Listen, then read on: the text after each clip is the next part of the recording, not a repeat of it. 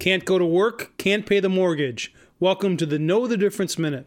The term is forbearance. It allows homeowners with federally backed loans who are impacted by the pandemic to delay or reduce mortgage payments for up to 6 months with no penalties. As of April 12th, the share of loans in forbearance was a shade under 6% of all qualifying mortgages, a 60% increase from the previous week. We're only 2 mortgage payments into the crisis, and without steady work for millions, the numbers are expected to climb. The Mortgage Bankers Association chief economist said that as lockdowns and associated job losses continue, we should expect requests to ramp up. Ginnie Mae tends to issue riskier loans, and those saw the largest weekly increase by over 8%. However, Fannie Mae and Freddie Mac aren't far behind. I'm Dave Spano from Annex Wealth Management, and that's your Know the Difference Minute.